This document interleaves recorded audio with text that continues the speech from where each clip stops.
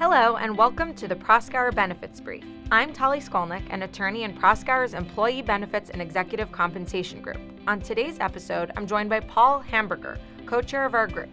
In this 10-part podcast series, we are exploring the basic COBRA rules applicable to group health plans. In this podcast, we will discuss some of the key COBRA considerations for some of the non-traditional health plan-related programs, like EAPs and health wellness programs, FSAs, and HRAs. Paul, to get us started, what are the overarching themes in applying COBRA to these non-traditional arrangements? That's a fair question because this seems like it's a collection of seemingly unrelated plan issues. But the truth is that when it comes to the more traditional broad-based group health plans, employers and plan administrators readily understand that they have COBRA obligations. But when it comes to these non-traditional arrangements, it's not at all clear how COBRA applies, if it applies at all. That's why it's important to really understand each of these arrangements and how they play out from a COBRA perspective. So let's start with employee assistance plans, also known as EAPs, and other health wellness programs.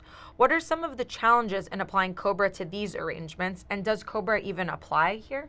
There's a common misconception out there that COBRA never applies to EAPs or other health and wellness programs. That's not always true.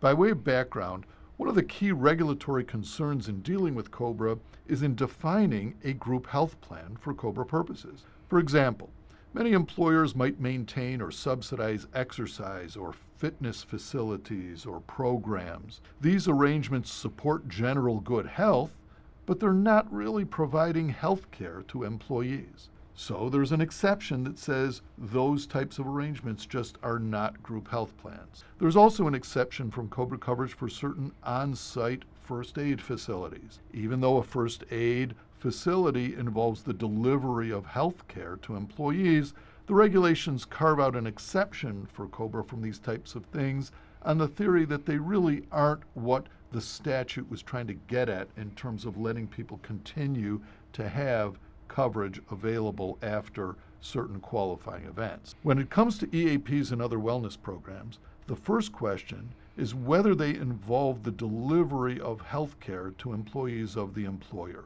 We generally look for providing medical care, advice, diagnosis, or treatment. Many EAPs simply provide a referral service to medical professionals. They don't involve providing actual medical care, advice, diagnosis, or treatment.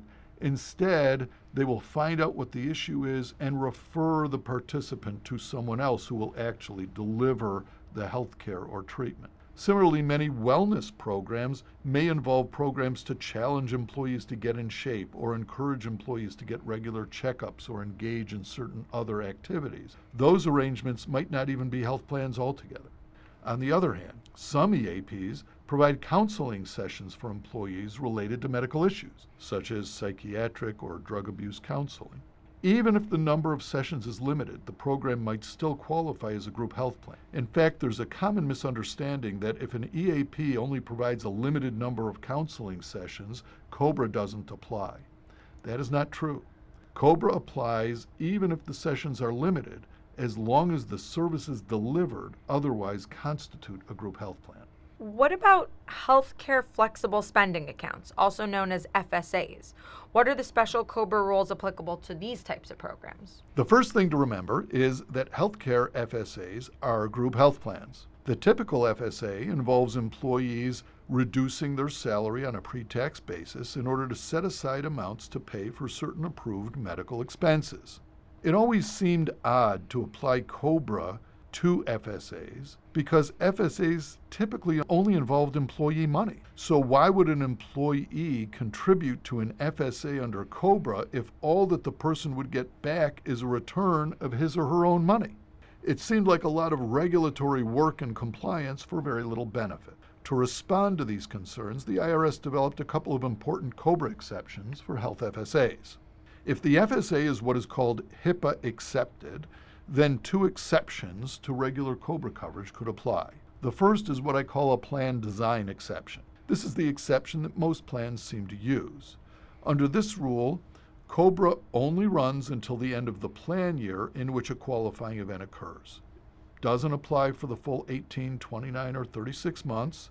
Rather, it only lasts until the end of the plan year in which the event occurs. This is pretty simple to implement. As long as COBRA notices, plan documents, SPDs are all updated for this rule. Basically, the administrator simply sends out a COBRA notice, and if someone elects COBRA coverage, they have to pay 102% of the cost, and they can get coverage under the FSA for the rest of the year. The second exception is what I call a personal exception.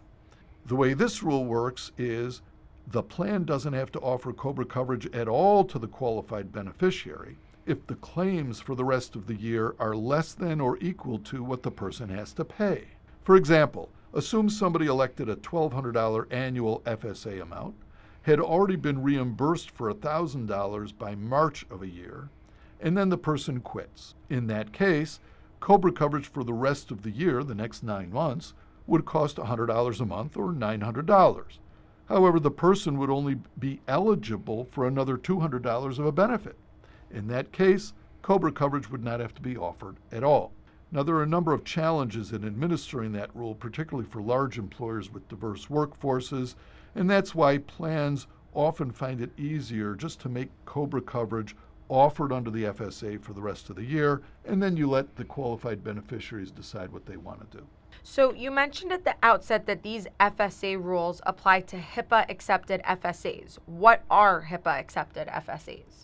HIPAA accepted means that the employer also provides another group health plan that's not otherwise exempt from HIPAA and ERISA rules, and that the maximum reimbursement under that health FSA is not greater than 2 times the salary reduction election, or if greater, the salary reduction election plus $500.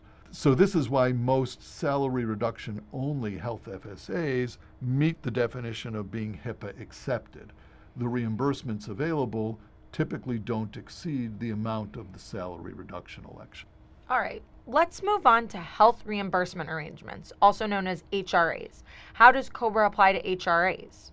HRAs are much less common than they used to be because of restrictions on their creation that were imposed under healthcare reform, known as the Affordable Care Act. Nevertheless, they still come up from time to time, especially in the context of retiree medical coverage. Now, when they're adopted, it's important to bear in mind that COBRA rules do apply. And if a qualifying event occurs, COBRA notices and an offer of COBRA coverage must be made for the full 18, 29, 36-month COBRA coverage period. Probably the biggest challenge in applying COBRA rules to HRAs is in calculating the applicable COBRA premium. This can be very complicated, and employers really need to consider their options carefully. Do you have any closing thoughts on this topic before we end? The one takeaway from this topic is that in looking at overall group health plan compliance, employers cannot overlook some of these non-traditional group health arrangements. There are a number of rules available to help limit the impact of COBRA coverage on these arrangements. Therefore, careful, thoughtful planning should be taken into account to ensure compliance with all of these applicable rules. Thank you, Paul, for the helpful summary of how COBRA applies to some typical non-traditional group health plans. Clearly, there's a lot to think about here. And thank you to those who joined us today for this Employee Benefits podcast, and a special note that next episode will be the final episode of this 10-part series. Please join us for future presentations in our Proskauer Benefits Brief podcast series, and keep an eye out for more employee benefits and executive compensation insights on our Proskauer ERISA Practice Center blog. Also, be sure to follow us on iTunes, Google Play, and Spotify.